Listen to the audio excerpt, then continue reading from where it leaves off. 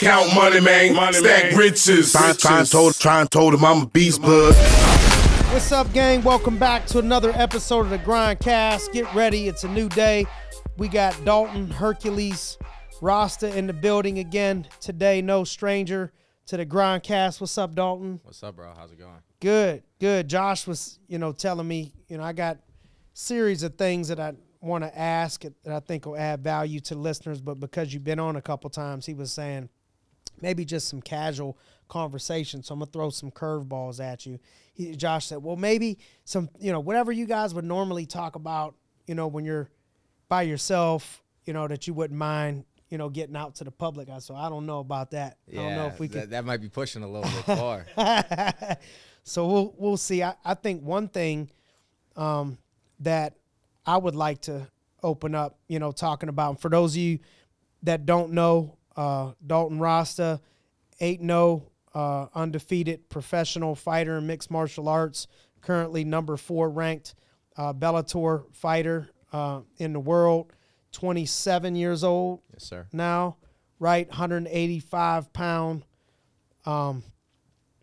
prospect that is starting to get a lot of notice around the world, represent Newcastle, Pennsylvania, and, had some help on the way, but really has done a lot of it, in an individual sport, a lot of it by himself. There's only so much somebody can help you with. At the end of the day, you got to put in the work. And, one of the things that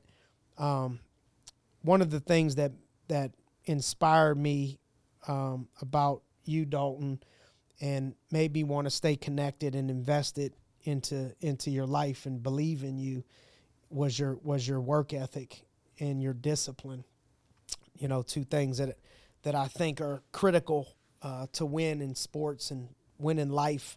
And I watched the discipline that you had, and I've been around the game. I'm no professional fighter, but I've been around the game for, over a decade. I've been around people and people that say they're going to make it or think that they're going to make it. And, what separates from what I've seen the people that make it is the discipline and the work ethic when it's not comfortable. And I watched you have that discipline and work ethic over the years, even when there was maybe we can open up. Josh said he wanted some in between the lines. We'll keep it in between the lines, but like as an example, I remember when you were younger, going through some times where Dalton don't drink, Dalton don't smoke, no drugs, no nothing. So first off, right there, I thought that was super unique, about you, that for a young person to be so committed to what they're doing, to not drink, not even smoke a cigar, like just nothing. Everything in your life was focused on, if it doesn't make me better in my pursuit of what I'm trying to do, then I don't have any time for it. But there was some moments, when as a young man, that I remember as an example of times where you did the walk of shame. Why don't we walk out? Do you feel comfortable talking about the walk of shame? Sure. Why not? Sure. Come on, let's throw it at him, Josh. Let's have some fun today, okay? And this was PG, pre-Gina, but me and Dalton, he's so stubborn. So we would meet at the gym, and you guys know I'm an early riser, right? And so we would meet at the gym early in the morning during COVID. Mm-hmm. COVID happened, and we had to have the underground gym because they wasn't letting people in the gym. So We're going to leave the gym undisclosed right now. But we had a gym that Dalton got access to where we were able to still hit the gym, and it was a little bit of a drive away. And, I remember one time, a couple times, we're meeting at 5 o'clock in the morning, 6 o'clock in the morning, and Dalton walks in at 5 o'clock in the morning, Alyssa, and he got on a button-down shirt and like some nice pants on and some dress shoes at 5 o'clock in the morning. So you obviously didn't wake up in the morning and say, we're going to go to the gym. I'm going to put on button-down, some nice dress pants and some shoes, right? So my man was just getting home, from somewhere. but still showed up at the gym. You know, you remember that? Mm-hmm. Okay. Yeah. So what was going through your head when you said, you know what, I'm still going to show up in a button down and some dress shoes to the gym? Because that's the whole thing that I had to do the next morning. You know, that was one of my goals, waking up, and in this case, just staying up. I pulled all-nighter. But waking up, working out, getting my day started, and then I usually, back then, whenever I was training in PA, I was doing 3 days and 4 days. You know, this is before I moved to American Top Team. But there was a couple scenarios whenever we were working out at Southside Barbell in Newcastle, and I remember one time that I think this was the first time I pulled an all-nighter, and I came and worked out with you. We were planning on working out like 5:30 a.m. We met there 5:30 a.m. And this is whenever we were meeting up, we were reading the scripture and stuff first, and then we were working out after. And this was when stuff first opened, and it was like, well, it opened in Cleveland. So it was like maybe mid-April. They tried the first opening, and my friends from Newcastle, Mike Molinaro, Dimitri Martini, a couple others, they were like, yeah, let's go out. Like, we've been cooped up for a month and a half. We haven't been able to go anywhere. We weren't allowed out of the house. There was curfews, everything else. So let's go to Cleveland. I was like, okay, I'll go with you guys. Because they wanted me to be the DD. You know, they all drink. I don't drink. So whenever they go out and they need a DD, you know, they hit me up. It's not so much they want to hang out with me. It's they want me to drive for them. So I was like, all right, I'll go with you, but I need to be back like by 1 a.m. You know, so we'll have like an early night. We'll leave at like 11:30 midnight, come back, because I got to get at least a few hours of sleep. I got to work out at 5:30 a.m., get up at 5. I'm like, all right, we'll be back for sure. And the way they were acting over the next like 30 minutes, I had a good feeling that we weren't going to be, but I was being hopeful. We actually left probably like 2:30, so it would have put us back in Newcastle around 3:30. I wasn't going to get any sleep still, you know, but maybe I would have been able to get like a half hour worth of sleep and just a little nap. And on the way back, we stopped at a gas station, we stopped at a McDonald's where there was a gas station right next to it, and I wasn't paying attention to the gas gauge whatsoever. So we were right next to a gas station, and we didn't get gas because I didn't think we had to. There was something wrong with his his electric in his car, and the dash wasn't showing like the gas light or anything. There was no sound, like no alarm going off like in other cars, and just kept driving, got back on the highway, kept driving. We were about 1 mile from the Mitchell Road exit in Neshannock, and the car just stopped, like letting me press on the gas, shut down, and started slowing down. I pull over to the side of the road. I was like, we're out of gas. Mike's in the back. He's like, you're bullshitting. I was like, no, I'm not. He's like, stop fucking with me. I'm like, I swear to God, we are out of gas. Dude got out of the car, came around the front, checked because he didn't believe me, and sure enough, we were out of gas. So everybody started calling people on their phone, but granted, it's 3:30 a.m., 3:45 a.m. Who's going to be up? You know, so we're calling everybody in our contacts. Finally, Dimitri gets a hold of somebody, and they drive out to us, and Dimitri goes with them to a gas station. They get, you know, one of those little gas carriers, fills up a couple gallons of gas, brings it back, puts it in. This is probably 4:15 at the time. I drop them off. I just get home. As soon as I get home, drink a Bang energy drink. This is whenever I was big on the Bangs, and go straight to the gym. And we got a workout in. That was one of the first times. There were several other occasions. The one you're talking about, we were LA Fitness. This maybe May. So that's the one where you had the button down on. Yeah. Yeah. I was out with a couple other of my friends from Pittsburgh, Cole Masick, Adam Pintar, Dustin Sleva. This is probably early to mid-May that happened, because we were out in Pittsburgh, and I would have had to drive all the way back to Newcastle, and then the LA Fitness to come down there, and I showed up in my jeans, dress shirt, dress shoes. To LA Fitness. Yes, and I walk in. Even better. I walk in, you're on elliptical. I look over, I see your ass recording me all the way walking in. I got to dig that up. I got to dig that up. With a big-ass smile on your face. recorded me the whole way over, and I'm walking in looking for you. Your ass was probably recording me for a solid 30 seconds before I spotted you. Recorded me all the way over, and I'm like, this never gonna let me live this shit down. Because Josh, what we do when we're by ourselves is we argue half the time. That's what we do. Dalton, I told him if he wasn't gonna be a fighter, I call him Dr. Rosta. Everything about nutrition, you know, he'll argue with you to the death over that. But he knows his shit though. But he knows his shit. So I start calling him Dr. Rosta. He knows more than most doctors when it comes to a lot of the stuff. But you could have been an attorney, too. He could have been an attorney because you love my brother to argue, and that is probably one of the motivating factors that you would probably show up and rather do the walk of shame at LA Fitness than to not show up, because you know I would have never, ever, ever let you live that down if you had to call me with some excuses. Listen, I made a commitment I was going to work out with you. So those things make me even believe that those moments, even though they're funny, made me believe in you even more, because I know what that mindset has to be in order to still show up like that, because that's something that I would have done, you know, too. And those are the things that I think, you know, over time make you special. I think, you know, another thing that sticks out to me is, you know, part of the game is handling injuries, you know, and you haven't had a crap ton, you know, but you've had a couple, you know, injuries in between fights and stuff like that.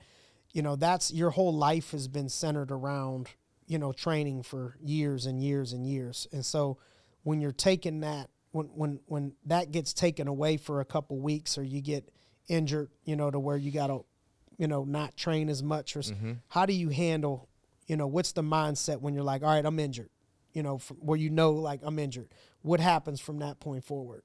Right, so the first day, I'll just speak on a little bit of the injury I had last time. I tore my LCL and my meniscus just 2 months ago, roughly, maybe a little bit longer. I was sparring with Josh Silvera down at ATT. I was getting him ready helping him get ready for his PFL fight that he had coming up beginning of April. And I threw a kick to his body. He caught it and tried taking me down. When he was trying to take me down, we were in the crackdown position. You're aware of it, wrestling position. And when he had my leg, I reached on the far side on his hip and was like scooting to his back, but he still had my leg. But I was going to try and slip that leg in and like take his back. And as I was doing that, my knee just popped. And I heard it, he heard it, and he was right by my knee, and he heard it, and his reaction was worse than mine. Yeah. So right away, you know, I can hear it because you sent me the video. Yeah. Like you're in pain. I like reach at my knee. I'm like, but like he's like, ooh, ooh, ooh. Like, and he's doing it like, and when I show people this video, I'm like, I just want you to know that this is not me. This is him that's continuing to say that I'm not that much of a pussy. And, so he keeps doing this, and then the coaches come in, the camera shut off. At that time, they shut the camera off. But like I felt like I couldn't like move my knee at first, and I didn't want to. Like I was scared to, you know. So I'm like, fuck. I'm like, I haven't heard a pop like this since like high school whenever I had my last knee surgery. Well, I've had a few since, but my first knee surgery, and I was just scared to move my knee. I was scared to like get up and put weight on it. So like right away, like the fear sets in. I'm like, I start thinking like, fuck, like, is this bad? Is this going to be my ACL? Am I going to be out for a year? So those things start running through your head at first. Eventually I got up, started putting a little bit, I hopped out of the cage, and then I sat down with ice on it. I eventually got the courage to stand up, started walking around a little bit, was limping, but I was able to put pressure on it. So I'm like thinking, okay, that's good, but like this could still be bad, you know? People have torn their ACL and been able to walk. No doubt. So I was already scheduled to go back to Pittsburgh like a day or two later, but I switched my flight to a day earlier just so I could see Dr. Burnett right over here at Regeneration. And so I went and seen him. He did all the tests for my LCL and my meniscus, and he said it was a grade 3 LCL tear. He did some stem cells, some PRP, some peptides, and started the recovery process right then and there. But over the course of the next 5-6 weeks before I started training again, I just got to remind myself, you know, to be patient and look at this as an opportunity to like rest, give myself a mental break from training. I was training so hard. I was dealing with other like nagging injuries, so I gave myself a chance to heal otherwise. gave myself a little mental break. And I wasn't like, at this time, I wasn't even like watching fights. I wasn't like trying to study up stuff that I could do like visually training, you know, and mentally training. I wasn't watching videos on techniques. I was like, I'm going to give myself this time to completely get away from fighting. So that way, whenever I do come back from this injury, I'm all in. I'm not burnt out mentally. I'm not, depressed because of the injury. I just took time to like enjoy myself and get away from fighting. And there's people out there that might do the opposite, but I found the way that I did that to be more beneficial to me. And I came back from training. Whenever I came back, I was like ready to be back. I was excited. I was like, on edge, like I couldn't wait. And I eased back into it. I started boxing at first, was wearing a knee brace. It was still a little bit, like it wasn't stable yet.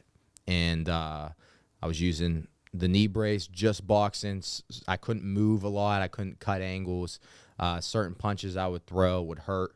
So I just, listened to my body.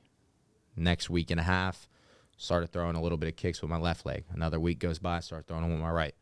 Another week goes by, I start drilling wrestling. So I started what I felt like was the worst for my knee. I kept pushing it off till last, and I started easing into things that were a little bit harder on my knee, but I felt like I was ready for the step. And if I was ready for the step, I'd do that for a little bit, then I'd ease into the next part, which the last part was wrestling, live grappling, which I sparred this past Tuesday for the first time. I sparred Saturday, but I did some grappling on Wednesday. Some positions for my knee didn't feel stable, but I rolled with at the Mat Factory on Sunday with you. We rolled this morning. That's why I'm here, by the way, for anybody listening, because he only lets you on the podcast. You work out with him early in the morning. And we rolled this morning. So now I feel like I'm pretty close to 100%. I feel like I'm about 90%. I'm going to give it another couple weeks before I take the knee brace off. But the whole entire time is just about being patient, knowing, especially after I got all the tests done, I got the stem cell, the PRP, knowing that it's a matter of time and it's just being patient. I'm not going to need surgery. I just can't mess it up worse. I can't come back to training too early because I'm getting too excited or I'm getting too bored. It takes discipline. Yeah, it's the opposite side of training. You have to have discipline to show up for training and train 2 to 3 times a day and have a certain schedule and eat certain things during camp. But you also have to have discipline to know when you got to take time off and let your body rest. Let's talk about scheduling, what your schedule is, when you're getting prepared, but also before that, a story I wanted you to tell was the one we were talking about recently about, when you were coming up as an amateur, when your rib was busted up and you still fought. Yeah. Talk about that a little bit. So we were talking about this other day on the way to the Mat Factory. We were talking about some of the people that are good there, good to roll with, good at jiu-jitsu, and we were talking about Trent Zidarko. And Trent Zidarko is somebody that I wrestled in high school. Good wrestler, good fighter as well, good at jiu-jitsu. We went over that, but I also got to fight him too. I fought him as an amateur. It was my 4th or 5th amateur fight, and I got the announcement 8 to 10 weeks out. It was my first title fight. It was a big deal. I sold a bunch of tickets, like $3,000 to $4,000 worth of tickets. Where was it at? This was it's in Cannonsburg. It's the Isoplex, I think it's called. And this was for Pinnacle FC, back when Pinnacle was around. And like I said, I sold $3,000 to $4,000 worth of tickets. So many people spent money on these tickets. There wasn't a guarantee they were going to get their money back. They might have just got credit for a next show in the future, a future show. But on top of that, I was in college. I was training 2 to 3 times a day. There was only so much time that I could work to pay my bills, to pay for gas, to pay for food. And I was doing security on the weekends, Thursday, Friday, Saturday night, losing sleep, but I was still getting up in the morning, training on 3, 4, 5 hours of sleep sometimes. And I was training 2 to 3 times every day. I had 19 credit hours, and then I would do some electric work throughout the week for a company that I worked for in Newcastle. So I was doing everything I possibly can, but I was still 19 credit hours. Working on the weekend during the week, as security. And then security 6 hours every night, Thursday through Saturday. And training 2-3 times a day. Yep, every single day, except for I would take Tuesdays off because I had class all day long, and then I had night class, and I only had like a 3-hour break in between. So doing all of that, but still trying to make enough money. I had to make sacrifices. Like I had to sacrifice how much money I was making. I had to sacrifice my grades a little bit, but grades were important to me. I wanted to be successful in that aspect too. So I can only sacrifice enough to give myself enough time to train, to give myself to make just enough money to get by. But even at that point, my math was off. I was still falling behind on bills. I was falling behind on rent. I was falling behind on gas. I was overdrafted multiple times on my bank account. So this fight, I mean, a lot of these amateur fights, they give you commission for ticket sales, depending on how much you sell. So they have like they'll have like brackets, like you sell up to $1,000, you get like 10%. You sell up to 2,000, you get 15. You sell up to 3,000, you get 25. You sell up to 4,000, you get 35. Above that, you get 40 or whatever. So I was getting probably 35 to 40% of these ticket sales at the time, commission on them, and I needed the money bad. Like I was down bad, and I ended up getting an injury. I was sparring with a heavyweight. He was 270 pounds, and I'm 200 pounds at the time, 10 days before my fight. Granted, I wanted to be known I already had a meniscus tear before this. I ended up getting knee surgery after the fight. But every time I would try to jog, do sprints, any type of running, my knee would blow up. I'd be down for 3-4 days to let the swelling go down just so I could go back to training. So all of my conditioning was just pad work and sparring, and that's it. And I couldn't do much grappling. There was only certain positions I would do, so we do positional work. And Trent is a very good wrestler, very good fighter, very good at jiu-jitsu. So I had a tough task in front of me. And then this last sparring session, 10 days before the fight, I got cracked in the ribs hard. And I ended up finishing the round, but I wanted to take a knee, kind of like we just seen in the Ryan Garcia fight. I wanted to do that, but I didn't. I continued the rest of the round, but after the round, I was done. I sat down, talked to my coaches. They're like, oh, you probably just bruised them, whatever. You'll probably be good in a couple days. I was sitting down for 5 minutes. I go to get back up. Can't breathe, like already super stiff. I can't like twist. I can't like sit up. Next few days, like every time I would get out of bed, like the morning I got out of bed for my fight, I had to put like my feet on the ground like this and roll out of bed because I couldn't like, physically sit up. That hurt. Yes. To get up out of bed, you had to crawl around like that the day of the fight. But it wasn't even just pain. It was the fact that like my muscles weren't actually strong enough to do a sit up out of bed. If I'm sleeping on my back, I literally can't get up like this. It was like I had so much shit going through my head. I was like, man, like this is a really bad position, but I need this fight. I can't pull out. I don't want to pull out. I sold so many tickets. These people are looking forward to the fight. They might not get their money back. I need the money too. Was your dad already passed at this point? He was already passed. And so on top, how old are you?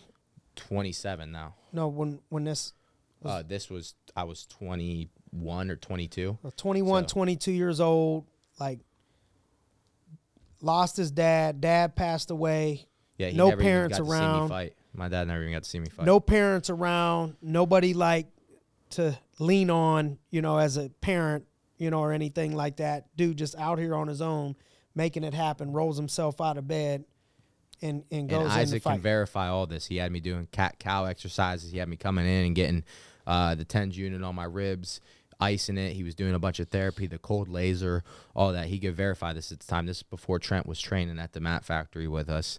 And like I said, let's rewind to the fact that I was rolling out of bed. I got to the fight show. We were warming up in the back, and coach was like, let's just do some pummeling, just to get you warm up. Let's see what we can do, what we can handle. We were against the wall in the back, and I went to pummel once to get an underhook. I couldn't even do that. The pain was so excruciating, and I was like, you know what, maybe with adrenaline going during the fight, I'll be able to go through it, but it was bad to the point where it wouldn't even let that go. So I was like, I got to knock him out. I got to get the finish, because if I don't and he takes me down, and he's a good wrestler, he has the ability to take me down. I ended up beating him in wrestling, and I believe I'm a better wrestler than him.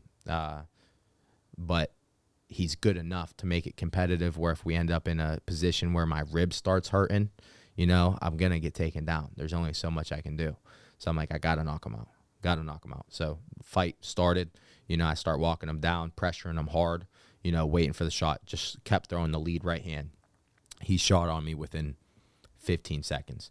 I sprawled, got the front headlock, ended up getting on top of him, got the TKO within 2 minutes, I think. So it was a pretty fast fight. I was, I was lucky in a sense, because that fight could have went a lot of other ways. And I was not in any shape to fight. I had a torn meniscus, Had ended up getting surgery a month later after the fight. Most and people had would have broken never ribs. even showed up, for something like that. Yeah, I mean, getting in a cage and fighting is Itself. enough on its own. Yeah. Now you add the fact that I had a torn meniscus, and then you add the fact that I had broken ribs, and the fact that all these people from my hometown came to watch me.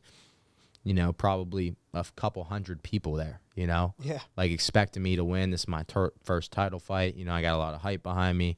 There's just so much pressure. It's like the pressure of just fighting. Yeah. Then the pressure against fighting somebody good, somebody that I wrestled against before, somebody that knows a good wrestler, good at jiu-jitsu, good fighter, also undefeated, I believe, at the time. And then the pressure of my knee, and then the pressure of my ribs. And I have all this going through my head, and I'm like, man, this is a really bad situation. I start having doubt in myself, you know what I mean? Like this, everything could go wrong, I know I have a chance to win. I know I can knock him out. I have the power to knock him out. I know I have the wrestling ability. So how do to you out-wrestle control that doubt? Like, do you remember any points on your journey ever of having feelings of fear at all, and how you got through those moments? Feelings of fear? Yeah. I wouldn't say feelings of fear, but yeah, there's feelings that like you don't always have an ideal situation. And when you're going up against adversity, and the adversity is strong, and you also, on top of that, you have in this case, a very good, talented, and skilled opponent in front of you. It's the doubt. Have you had any fear though on the journey at all? Like I was watching a video of Tyson and fear is your friend. Yeah. Fear is your friend. Yeah. Without fear. Yeah. Have you you'll do had any something of those stupid. ever feelings? Or no? Never had any fear. There's always people that saying, like, if you don't have fear, if anybody's saying they don't get scared, they don't get nervous before a fight, they're lying. I'm not lying. I don't. And it has to do with the fact that I put everything into training. I don't leave anything out there. So I feel like where people start getting nervous, and of course, I can get knocked out. Anybody can get knocked out. We're in 4-ounce gloves. I'm 185 pounds. We're 200 pounds by the time we're fighting. There's a lot of power behind those punches, a lot of power behind those kicks. I know there's a chance of that. A little bit of luck's involved in that, some skill, but I know there's that opportunity. However, I know that all else barred, that included, if I work as hard as I possibly can in the gym, every single practice, leave it all there, do everything I can for recovery, get my sleep, eat right, and I'm doing everything right, and I have no doubt in my mind that I outwork my opponent. And granted, this also doesn't guarantee you success, but I have a much better feeling about myself going to that cage knowing I outworked the guy across from me. Right. I outworked you. I might not be better than you, but I got 15 minutes to figure out how to beat you. If it's a title fight, I got 25. And I worked my ass off till this point. So I know you're not going to outwork me during this fight, and I'm going to try and figure out how to put you down before you do. What's a typical schedule for you, training schedule-wise? Throughout the week. So You still getting in 15, 16 training sessions? I mean, we'd have to count while I'm naming this. I don't go by a whole week cumulatively, but I'll just go my camp schedule. Monday mornings we have wrestling. It's about 2 hours long. Then rest for a couple hours, come back 5:30 to 6:30, or 5 to 6, kickboxing class. Then 6:30 to 7:30 is an MMA drilling class. So there's three practices, 4 to 5 hours worth of practice during the day, plus the recovery stuff. Right after, I'm doing, sauna, cold bath, cryotherapy, getting massages, going to see a chiropractor twice a week. So there's a lot of hours spent in recovery as well, which I count as a part of my job. No doubt. This ends up being a full-time job. Now, Tuesday rolls around. We have sparring in the morning. Sparring usually lasts for an hour. After sparring, I usually go for a run or hit the bag and run, or hit pads with my coach right after sparring. So sometimes that lasts for about 2 hours total, counting sparring. Then I go back at night, have jiu-jitsu class from 5 to 6. It's a drilling class, not anything hard, but sometimes at the end of practice, he'll do a 10-minute push where it's like up-down drills, where like the person on bottom builds up, you return them, submit them, and you keep doing that. You never let go. You always have your hands on them, whatever. It's really hard. Anybody that's ever done it knows it's hard. Yep. Now, after that, I usually do strength and conditioning. My strength and conditioning usually lasts 2 hours. So I give myself about a 15-minute break, 15 Same day. goes around. Yep. That's 4. Yeah. No, this is 3. Well, yeah, if you count the running and the pads and everything after the sparring and you don't count that all as like one practice because I don't really take a break in between, then yeah, it ends up being 4. But my last one ends up at being like 2 hours long, my strength conditioning. So we're looking at 2, 3, 4. This is probably my longest day. Ends up being probably about 6 hours of training. Wednesday rolls around. Most of the time I take a break, like a midweek break. But sometimes if I turn around, like if I'm going to spar Saturday, because we have sparring Tuesday, Thursday, Saturday. If I'm going to spar Saturday instead, I'll take Thursday off and Wednesdays because there's a lot of classes on Wednesdays. There's a kickboxing class at 10 a.m., kickboxing class at 11 a.m., grappling class at 12 that ends at about 12:45, and then there's boxing class from 6 to 7 at nighttime. So there's a lot of opportunity for classes then. Recently, I've been doing the 10 a.m. Class, and then right after going at 11 a.m. and then doing some drills at the 12 p.m. class, but not doing the live. So I'm like doing 3 back-to-back. But recently in the past, I was doing the 11 a.m. class, and I would do the 12:30, and then I would do the 6 p.m. at night. And so another 3 on Wednesday. Yep, and then I would take Thursday off. Friday rolls around, we have just grappling in the morning. There's nothing mandatory at night. I mean, nothing's ever mandatory, but they don't have actual classes at night. So I would either try to get pads in at nighttime, or sometimes they run a circuit. I would do that. Saturday, spar, right after sparring, run in or pads again. Saturday night or Saturday afternoon, lift. Sunday, off. And Sunday, usually I get my like body work, my massage, more cryotherapy, more cold tub, sauna. About 14 sessions. Would you say you like the piling on 3-4 training sessions and then giving yourself the 2 days off versus like maybe taking 2 per day and taking less days off? You know what I mean? Like if you went just 6 days or 7 days but less volume, or do you think it's better to have the 3-4 and then have a day or 2 off a week? When I do the 3 or 4, I need a day. You know, I need Wednesday or Thursday. It's not about like wanting. Yeah. But if I did 2 a day, I could probably go 6 straight. But I need the day off, you know. As soon as I start training too much, this injury that I got with my knee, I was training 2 to 3 times a day, 6 days a week. Who do you think right now are some of the best fighters out in the game, UFC or Bellator? Who would, any weight class, like anybody impress you? John Jones. John Jones, the greatest of all time. Light heavyweight, I think Vadim Nemkov. I mean, he just beat Corey Anderson. I thought Corey Anderson would have been up there. He came over from the UFC on like a 4-fight win streak. He beat Glover Teixeira, who was the current champion in the UFC, then came over and lost to Vadim. Then in Bellator? Yeah. So you have somebody that beat who at the time was the current champion, Glover Teixeira. The person who beat him came over to Bellator on a 4-fight win streak, decided to come over for money purposes. He getting paid more by Bellator, and then comes over and loses Vadim Nemkov. I mean, MMA math don't add up like that. That's something I think people don't understand, especially people that aren't really involved. You know, people think everything's the UFC. Mm-hmm. You know what I'm talking about? If you do MMA, everything's the UFC. And you see people on Instagram all the time in the comments like, oh, yeah, because anytime a Bellator fighter claims that they're best in the world, or you see somebody else like a reporter, journalist, or whatever. There's a lot of fighters in Bellator that are better than the fighters in the UFC. Listen, we all train together. I tell people this all the time. If you go to any big gym in the world, you got Kill Cliff, which used to be Sanford, which used to be Hard Knocks. You got ATT.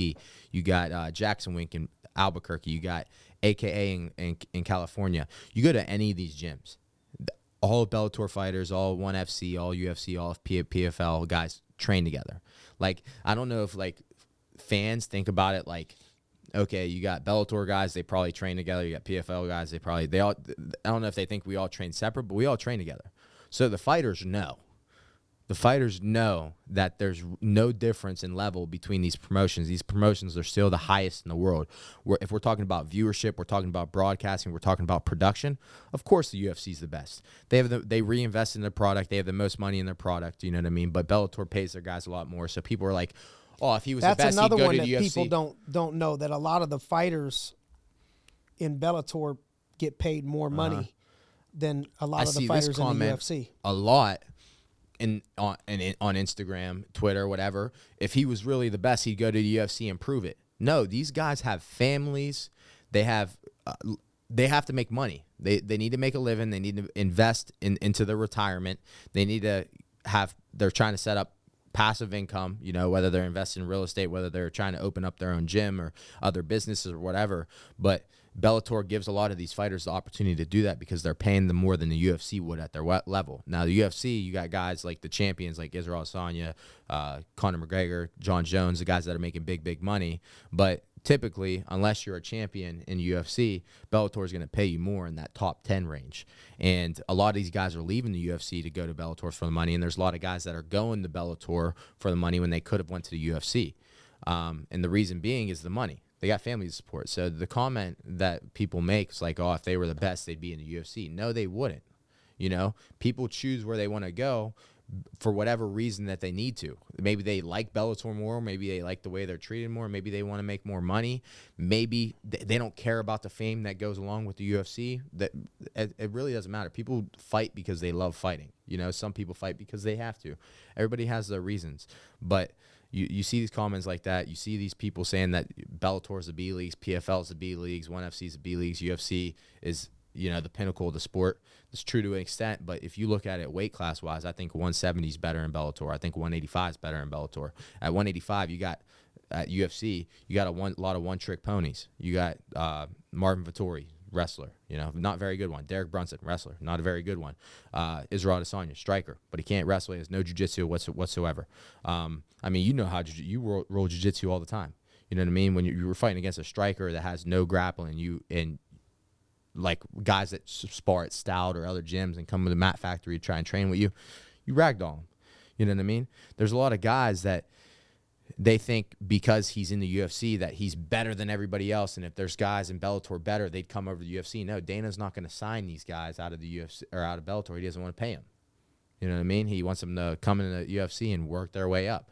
A lot of these guys don't want to do that, and I think Bellator's 185-pound division is better. I think Robert Whittaker is the only like well-rounded, like good MMA fighter. Everybody else is good at something, but they're a specialist. If you look now on the 170, Yaroslav Amazov, good at everything. I think he'd beat everybody in the UFC at 170. And then you got 135 where it's super deep. It's super deep division.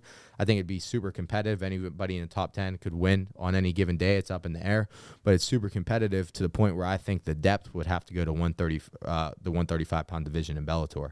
205, I also believe, is more competitive in Bellator now, at least the top 6 of the division than the UFC is. I mean, people can't name 5 UFC fighters in the 205-pound division, you know, and look how big the UFC is. That should tell you enough.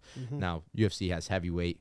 UFC probably has 155, 145, 125, and then the girls' divisions. But there's guys in PFL like Magomed Karamov, who's really good, put a lot of guys away in the UFC as well. You see it in all types of weight classes. And anything that you see on you know, obviously it makes you who you are to this day. So it's like, you know, I got no regrets and all that. But is there anything that if you can go back and do it again, that you would do different in your journey at all? I'm going to be honest with you. I say this all the time. People are like, oh, you needed to do that, or you might not be where you're at if you didn't do this. But I wouldn't go to college. College was a waste of money, and it was a waste of time. I put myself in debt going. I never used my degree, even whenever I got my degree. And I had a 3.8 GPA. I have different accreditations with my and that's why you had to work and you know, do all that other stuff. And I had you Dr. Rosta, you'd have been over a 4.0, no doubt. Yeah, I had a finance degree with a minor in accounting, and then I had different bunch of accreditations to go along with it, 3.8 GPA. And I couldn't even get an interview anywhere when I was just trying to get a job just to work, you know, just to train while I was fighting, something that like I get paid weekly and like I have a guaranteed income so I can at least, you know, set up like kind of budget myself. Like, okay, I have this much time training. I could take care of my bills with this. I know I have this coming in, and it's all with the goal to make it to the Bellator or the UFC, you know, to make it in fighting. And I couldn't even get an interview, bro. Couldn't even get an interview with all this shit, everything that I did in my life. Couldn't even get an interview. It ain't for it ain't for everybody. Yeah, you know what I mean. Some people need that, and it's good for them, and some people don't. And I, as a college graduate myself, you know, oftentimes, in business environments, even in our business, for the insurance business. People ask me, what do you think I should do? And it's like, man, I don't want to be adverse to your parents, or if you promised your parents you were going to graduate. I'm not out here telling kids like, don't go to college. You know what I mean? But if you're they looked at the back as or you're looked at as the bad guy if you do that. No you know doubt. What I mean? But if they ask my honest to God's opinion, depending on the situation, depending on what's going on, I'll tell them the same stuff. It's like, man, 4 or 5 years of some places are $25,000, $30,000 a year, right? More than that, some places. So you go $150,000 in debt, and then you come out with no job, right? And if you just would have worked for those 5 years, and let's say you made $50,000 a year, which is not that hard to do if you go to work. So $50,000 a year over the next, 5 years, you would have made $150,000, right? Or $250,000 over 5 years, $250,000 to the positive. Yeah. And then you got So 150 to the negative, a $400,000 swing, right? With no experience. You know what I mean? Because a lot of times experience will even trump, the degree, a lot of times. So I couldn't agree with you more. I think makes a lot of sense. And that's another point, the working. If I wasn't in college, granted, like we talked about the debt, but I would have been able to spend more time working a full-time job and would have been able to get up. I know my schedule. Yeah. You know what I mean? Especially if I'm on an hourly job. Yep. Know my schedule. If I'm working 9 to 5, which I wouldn't want to do long term, you know what I mean? But it would be just to put myself in a position to do something else. No doubt. I would work out beforehand. I'd work out after, and I have my schedule. Practice, work, practice. You see it here. It's not uncommon for people here 22 years old, 21 years old to make a couple $100,000 a year. And people will knock us, you know what I mean? Or they'll not knock it for us. Like, man, if a kid can go to the military, and so much respect for people that go to the military and fight for this country to give us the opportunity to do what we do, in my opinion, in the greatest country in the world. But if they're old enough to go fight for this country, 18, 19, 20, 21, 22 years old, and that's okay, people can't knock somebody that's 21 or hate on somebody that's 21, 22 years old making 6 figures, and because they're not doing it, they got to knock that person, that's doing it, because we got a lot of those people here, doing that stuff with high character. You know what I mean? A lot of that has to do with people that they want the money, but they don't want to take the risk because they know the opportunity's there, but they know the risk is they can end up in debt and end up with nothing if they take the risk. But if the risk pans out, and they get the reward, they can end up a millionaire. But that risk versus reward isn't worth it to them. They're like, all right, I got financial stability. I know how much I'm going to make. I know the hours I'm going to work. I know for sure I'm good. I know I'm not going to put myself in debt unless I make dumb spending decisions. Or I can go try to open up a business. I can go try to do something like this and, run a lot of risk, possibly not make any money, possibly put myself in debt, and then I have to start from nothing, or debt. And they don't want to do that. They want the money. They despise the people that had the courage to go and take the risk and end up making the money, and they want the money, but they didn't want the risk. I think that's fine if people just don't hate.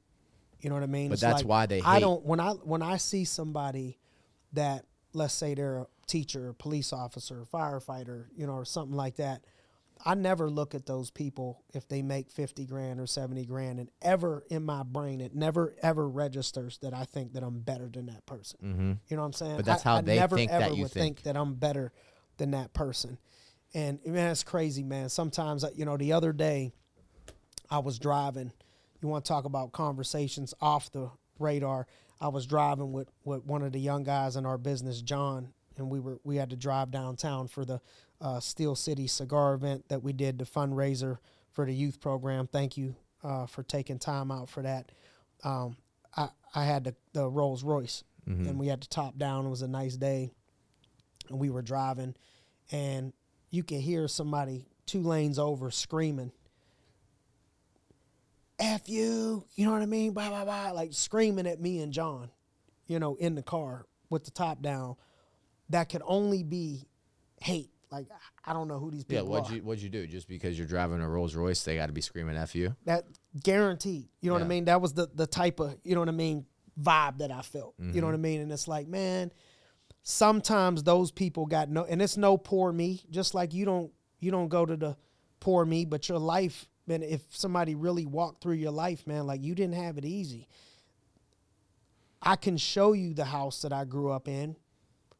Not supposed to make me better or worse than anybody, but the fact is the house sold for $11,500. I grew up on the east side of Youngstown. Yeah. I had great grandparents. I got exposed. I went to Ursuline, to play football, and, I had great things. But the fact of the matter is the people that would pass that type of judgment on me, I guarantee you they couldn't walk a mile in my shoes or have any idea where I came from to get to the point of where we're at right now to be able to drive a Rolls Royce. That my mother had to, the car would stall out in the middle of the road, and I would be embarrassed to even have her take me to school. Been there. Because the car, we're pumping the gas and hitting the thing. It's like, man, just drop me off around the corner. You know what I mean? And pow! You know what I mean? Like a gun went off. Yeah. It was our car trying to make it. I felt our car was like an old-ass man trying to run a marathon. You know what I mean? Every time I was getting dropped off at school, and then I got somebody driving by screaming derogatory things that probably they wouldn't want to see me in a street fight.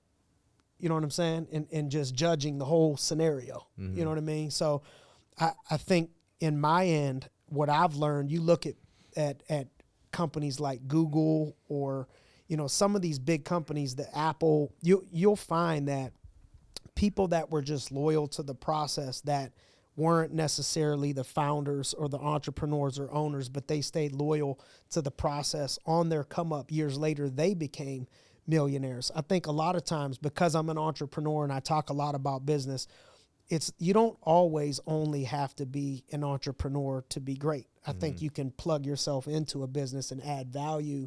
And if you add extreme value and you do it consistently over time, there could be a very, very large payoff. Like my highest paid salaried person here in our business makes multiple six figures and started out with me at $10 an hour, working part-time, 20 hours a week. Dalton, what over the last maybe 5 years of your life, what would you say, what area of your life have you grown the most? Like, can you point to an area of your life that's like, man, me at 27 and me at 22, this is where I think that I got better at not fighting? Like, what area of your just personal life do you think that you've grown in? I think maturity, for sure. I was forced to grow up young because my dad passed away. I don't talk to my mother. She lives out in Arizona. We went over this before. We got a little bit of hate back for that, I got hollered at. I got in trouble. Yeah, but, I would say maturity, man. And along with that maturity, it's like learning to let things go and let people, be how they are. Like you're talking about like people hating on you and like this story about how they're just screaming F you just because you're driving a Rolls Royce.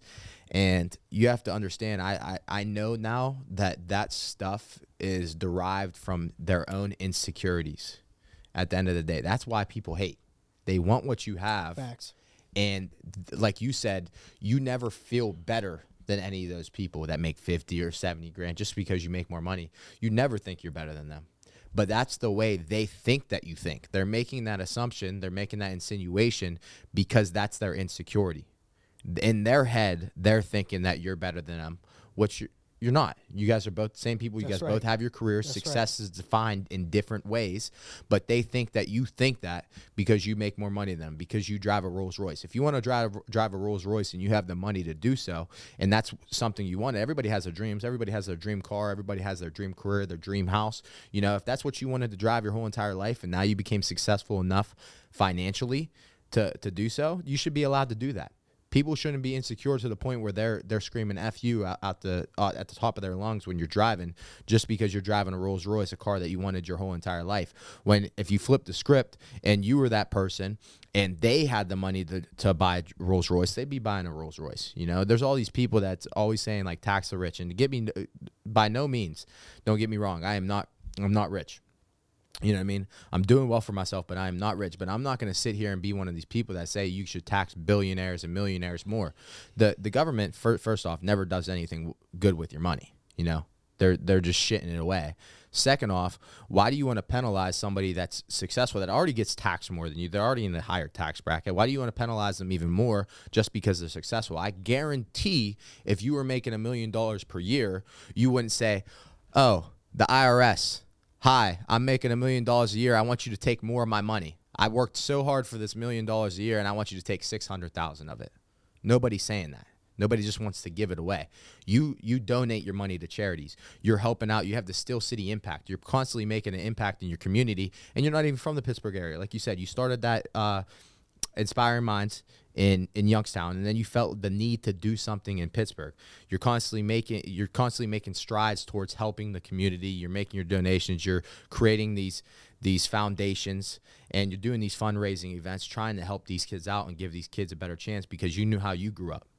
You know, but there's a lot of people that grew up better than you, and they grew up in a middle-class home, and then they went to college and got a middle-class job, and they're still envious at people that started at nothing, started less than them, and ended up more successful than them, and now you're trying to give back, and you're trying to help those kids, but for some reason, they still find a way to hate.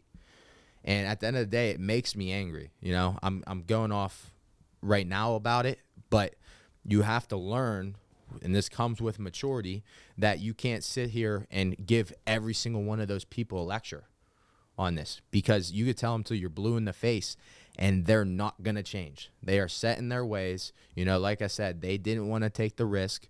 They're not going to reap the reward. They think that the government should take more of your money just because you're more successful than them. If the roles were flipped, if they were switched, and they were the person, they wouldn't want to be giving the money away. It's just the position that they're in. It's all about perspective. Yeah. So you'd say you've grown in the fact that you've learned to block out haters more? Yeah. Do you think people that look at you or whatever and just ridicule what you got going on, you think you've changed that over the last 5 years? People are always going to have something to say. I heard you in here before I walked in and do this podcast. You were talking on your last one, and you were saying that you have to learn to block those people out, because if you were a next 185-pound UFC champion, world champion, and you lose once, there's going to be memes. People are going to be knocking you. People are going to be talking about you. They're going to be making fun of you. And that's the truth, you know? That is the truth. You could have all the success in the world, and you fail once, you know, and you fail hard. You will fail hard. You know, you got to be ready for that. But a lot of these people that take the risk know that that's part of it, and they're ready for that, you know? They're not thinking, all right, I'm going to go in and lose this fight. All right, I'm not going to fail in business. I'm not going to put myself in debt this week. I'm not going to have more expenses than I have revenue this month. But they know that's a risk. They have to accept that. They have to come to terms with that, and they have to do everything in their power to not let that happen. And other people's influence and other people's opinions and haters isn't going to change that fact. You know what I mean? They're not doing it to please those people. They're doing it to be successful themselves, and they know what people are going to say along the way. Speaking of, you know, which, man, what was crazy, what was cool to watch happen was you call your shot, bro, of your fight with Romero Cotton. Was that 2 fights ago? 2 fights ago. Two fights ago. I got to be there in person. You know, I remember how bad you wanted that for so long. Over a year. Might have been going on 2 years. Year and a half. Yeah, you were asking for that, wanted that so bad. 3-time national champ. You know, wrestler. He was also undefeated. Yeah. Looked the part, you know, had the resume, big as hell. And you were wanting that fight, you know, for so long. And to me, to date, you know, it was like that was one of your better performances. For sure. And was cool to see you ended that one with the Superman punch. Speaking of memes, you know, I think Josh put a couple nice ones together for the GRINDcast, you know, for the agency on it, and that was dope, bro. So what gave you that level of confidence leading up to it, knowing that he was 3-time, you know, national champ wrestler, undefeated, you know, all of that stuff? Like, you were so confident coming into it. At the end of the day, all that is, because you're a good shit talker. I mean, this dude can talk some shit for sure. When Josh was like, man, what do you guys know? Normally we just verbally spar with each other, and he talks about how short I am and shit. You know what I mean? So I try to come up with new material, all the time. But that's what we normally do. So I laugh when it's somebody else's turn to take the verbal abuse, when you start talking stuff to somebody else. But what gave you the confidence, man? Like I said, first off, it's all the hard work. Second off, I know those accolades, the 3-time NCAA champ, the 4-time finalist, all it is just that, and that was in wrestling. This is MMA. It's different. On top of that, I know the pedigree of my own wrestling. I know the level I'm on, and I knew I could wrestle with him. Even if he was a little bit better than me, I knew I was going to make it competitive. And I know I'm on that level, but I ended up transferring to play football instead of wrestling in college. I'm not going to sit here and make excuses. I'm not going to be a has-been, but I know how good I was at wrestling. So that first. Second, my hard work. Third, game planning. I believe in my coaches. I believe in myself. I have good sparring partners. I have good training partners, and I knew we were going to come up with the best game plan possible. Another thing is that I've just always been a confident individual. You know what I mean? It's like I've always been the person, if you think you can beat me, if whether it was wrestling, whether it was fighting, whether it was boxing, that you're going to have to prove it to me. Whether it's in sparring, whether it's in a fight, it does not matter. You're going to have to prove it to me. And I proved to you in that curl competition that we had, when we had the curl off competition. That was that during COVID too. Yes, and I think tell that story. That story. Okay, so we started off. I don't know how much weight. I'm just going to throw an arbitrary number out there. 45-pound dumbbells. We're doing concentration curls inside of our leg, sitting down on the bench. Start off like 10 reps. Solid 10 reps too. Like we normally do, arguing with each other. Who's going to do more? And then I noticed the next set, he did 11. I counted, and he did 11. He didn't say anything out loud, but I seen he did 11. So I was like, okay, I'm going to do 12. And I did 12 the next set, and he noticed I did 12. So then I seen he did 15. And at this point, we're like, okay, we know what we're doing. So we just kept going up. We went up in weight. We started going up in reps. And it got to the point where, like, these reps weren't even actual curls. We were using our whole body. We're swinging to get these reps up, and we're going to, like, 70 reps, And we're killing time. We're probably spending an extra 30 minutes, there than we have to.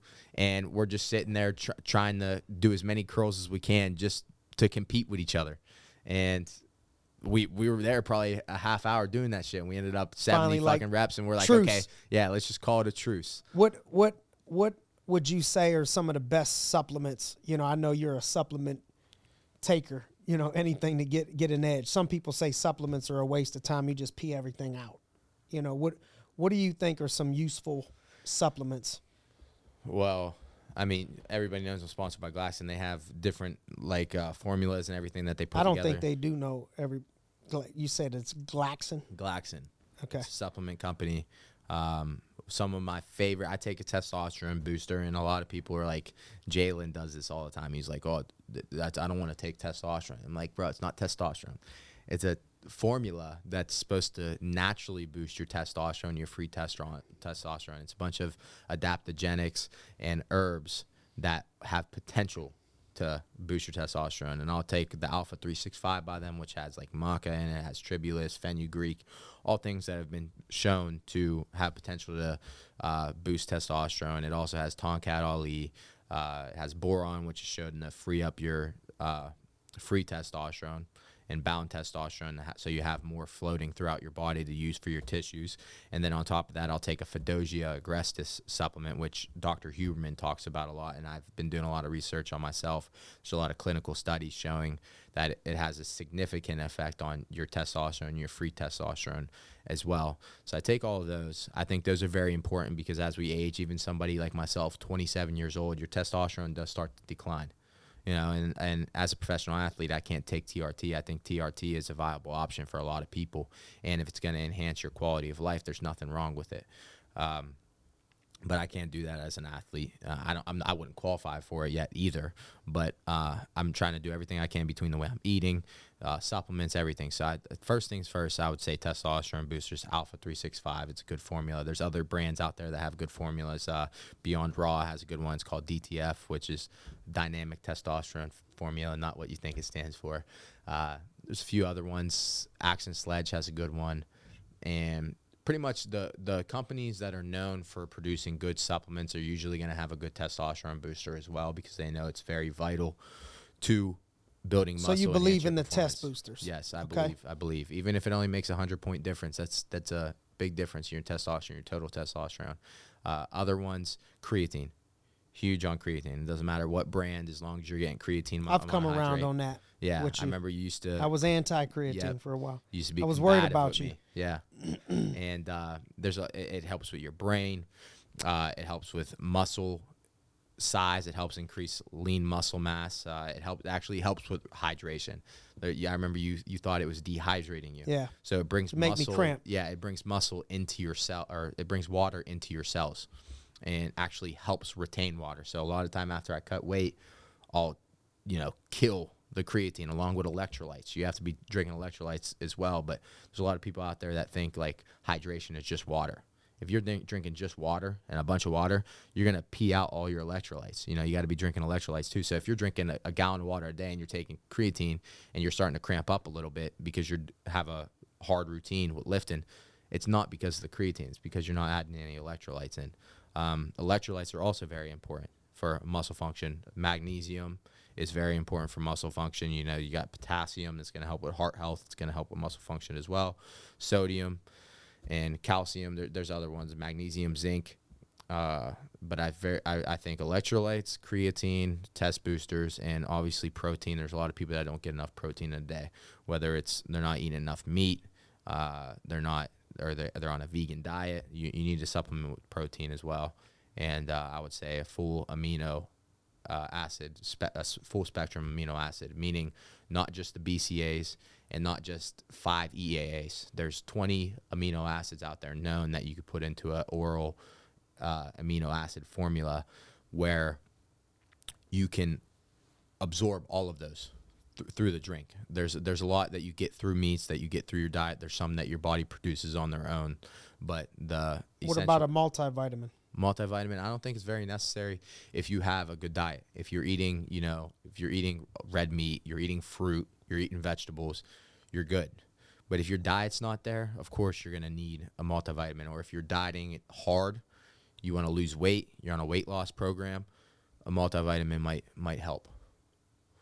How about any thank you for that, man. What about any misconceptions, you think are out there about you that you could debunk? Like anything that you've heard is said about you, or anything that you think people think of you? No, I mean, I don't really care to. I hear shit about myself all the time. Me too. Like, that's news to me. Me too. I hear it all the time. But not saying that I'm a big deal or anything, but like when you're having some success and you're in the spotlight, whether it's, on a local scene, a regional scene, whatever, there's going to be a lot of people talking about you. There's going to be stories that are made up. There's going to be some truth that's being stretched. And that's mostly just people that don't have very good social skills. They find somebody else that doesn't like you, and that's their way of talking to each other and getting along with each other. And yeah, you get that a lot. Right. So I'm not too worried about it. The people that know me, if they know me, they know it's not true. And those people can spread the lies as much as they want. If somebody asks me, of course I'll clear my name to that person, but I'm not going to go to a great extent to. Amen. It's like, okay, I'll tell you. I told if you you don't that. believe me, Facts. it's fine. Facts. I know one is the testosterone thing. I think you. Oh, saying I'm on. You're so ripped up. Yeah, people say I'm on steroids in all big, the time. people say you're on steroids. All the time. I don't even know why I didn't think. Your about last that. fight, I was there. I was arguing with somebody in the crowd about that. Right, it's every time. If you go to watch Bellator's posts on Instagram, anytime they post a video of me, anytime they post a picture of me at weigh-ins, the face-offs, every single time you'll see like trolls. I inject Trolls. NAD into my stomach sub-Q. There was you can see the little bumps on my stomach during the one weigh-ins because I was super lean and I was always doing the same 2 spots. Sometimes I rotate my legs, but you start developing a little bit of scar tissue. And there's somebody on there who's like his gut comes a little out a little bit if you look at him from the side, and he has those bumps on his stomach. He's definitely taking HGH. That's growth gut that he has, and you can see the lumps on his stomach for where he injects it at. And I'm like, okay, whatever. I'm not even gonna argue with this person. You know what I mean? Right. I don't take steroids.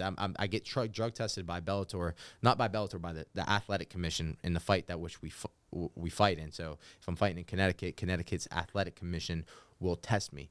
And those athletic commissions, they use the WADA testing list, which is the same list used by the Olympics, the same list used by the UFC.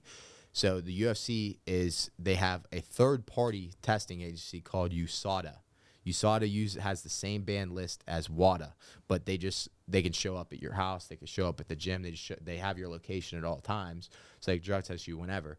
I only get drug tested when I have a fight coming up, or if I'm at an event for a press conference. Somebody that got drug tested recently, Sydney Outlaw, he ended up popping for a couple of different peptides that you're not allowed to take, and he got banned for 6 months to a year, I believe, suspended, and he wasn't allowed to fight into the Grand Prix, which they're having in his weight class. So if anybody has a doubt that Bellator tests you, that should be, and that was out of competition. He didn't even have a fight coming up, and he got tested, popped, and people get popped after the fights all the time. We get drug tested. There's people that obviously might cycle on and off, but it's not something I'm worried about. If people want to say I'm on steroids, they can do so. I'm not. I do everything right. My diet, supplements, training, and I have good genetics. I've been like this my whole life. I showed people pictures when I was 7, 8 years old, flexing, had a six-pack, biceps, everything. They're going to think what they want at the end of the day. Like I said, I could tell them till I'm blue in the face. No doubt. Not going to change their mind. No doubt. To close out, I think we touched a lot on, I think one thing that you have to do on your come up, if you're going to get successful at anything, is you got to learn that the higher you climb, the more people that are going to talk about you, the more people. And it's typically, there's a saying out that says, you usually won't find a hater that's doing better than you, so usually it's the people that haven't gone as far as you've gone that are going to hate on you. And I think that is one thing that everybody out there that is pushing for greatness, that's on their way to greatness, just has to get comfortable with and learning that that's going to, it's going to happen. You got to get used to that. We talked about that. Any other closing things, that you would give to somebody out there, whether it's people that are pushing to get better in MMA or have a dream in MMA or a dream in business or whatever it is? Any words of advice or anything that you would share with those people to inspire those people, or anything that you've learned on your journey, in closing, that you would give to those people? It doesn't even have to be with just MMA itself. It could be with anything, business, sports, whether it be football, MMA, if you want to go be a doctor, whatever. There's going to be people that are going to doubt you, that tell you need to be realistic. There's going to be people that talk behind your back that won't say it to your face, but you hear it from other people anyways. And there's going to be people that might not say anything to you, but you see the smile or the look on their face whenever you say that, you're going to be the next UFC champ, or you're going to go to the NFL. You have to understand that that's a part of it. These people grew up with you. They don't think that you're capable of anything great. Anybody who's ever been great. Mike Tyson, went to a normal school, a normal high school, grew up with friends, and before he was a big name, whenever he was just Mike Tyson to them, and he was just their friend, a guy from around the corner, if he said he was going to be world champion, they were probably laughing. They were probably thinking like, oh, Muhammad Ali is somebody that is a world champion. That's somebody that could, if they said they were a world champion, people would believe it. But Muhammad Ali started off just like Mike Tyson. He was just a normal kid around the corner that Cassius Clay. Yeah, that everybody knew, as Cassius Clay. They just knew him as that. He wasn't a boxer. He wasn't a world champion. He started from the bottom and worked his way up. And you have to understand that it's going to be like that no matter what you do. So people ain't going to believe. Yeah, don't let that deter you. I had family, telling me I need to be more realistic. More realistic. I had people telling me I need to stop rolling around with sweaty men in my family, because that's not going to get me anywhere, and I still have people to this day touch up on this a little bit. Dimitri told me that, I talked to you about this, that a couple people in his shop, not going to mention their names, but they know who they are if they watch this, that's saying that I can't beat Israel Adesanya. They're saying that because they know me. They grew up with me. They're from the same town as me. They idolize Israel Adesanya as the best fighter in the world. And they think there's no way that Dalton Rosta from Newcastle, Pennsylvania, and he fights for Bellator, the B leagues, that could beat Israel Adesanya. There's no way, And then one day, whenever I finally do fight him, and when I finally do beat him, they're going to say that they believed in me. But I heard the comments. I was here for them. I remember them. It's not motivating me, and it's not discouraging me. I told you this before. I don't let it have an effect on me, because I have my motivations. I have everything set in place for why I do what I do, and them saying that isn't going to affect me, but I will remember it. Yeah, no doubt. That's just how it is. I tell people, you know, I heard before, I want you to talk bad to me to my face and good about me behind my back, right? I'd rather tell you, keep it real with you, and say some bad things to you that I feel, and be real with you, and then support you and talk good about you behind your back than the people that talk good to me to my face and then talk bad about me, you know, behind my back. I think, you know, I know that's your stance. A lot of time, me and you, we got to go to, we just agree to disagree. But I know that's how you feel. I know you say that all the time, that the what people say don't motivate you or demotivate you. It is what it is, because you're already motivated. It doesn't affect you either way. Yeah, my motivation's in place. Is already there. Me, I love I do get inspired and motivated by a little bit of shit talk. I do put that as fuel when I hear, you know, people talking about me, or when adversity comes my way. It's almost like I've learned to need that, in a sense. I like that little bit of, and put that away for myself for when I need it, you know, in the future. But that's okay for some people. If you need that, that's fine, you know. But even if you didn't have that, you have your goals. No doubt. You have your motivations. You have the reason why you do what you do.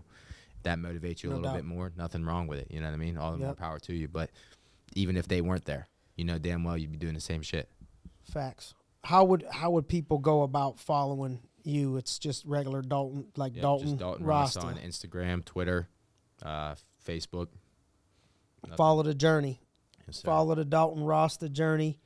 If you ain't on the train, get on the train now. And other than a couple curse words, you know, out there, I don't know how many people your people are gonna find with a better person to look up to and admire as a young person, by the way that you live your life. You know, I see the way you live your life behind the scenes, bro, and somebody should be jumping on the endorsement bandwagon ASAP, you know, for you, man, because it ain't too many cleaner people out there, you know, for people to look up to and admire, and young people to look up to and admire. So proud of you, man. Keep up the good fight. Thank you for coming on the GRINDcast again, and every time we get a chance to see you in the Berg, brother, we're excited to have you. So proud of you. Keep going, keep grinding, keep hustling. Thank you, bro. My dog. Thank you for having me on. Hey, thanks for joining us on another episode of the GRINDcast. Get ready, it's a new day.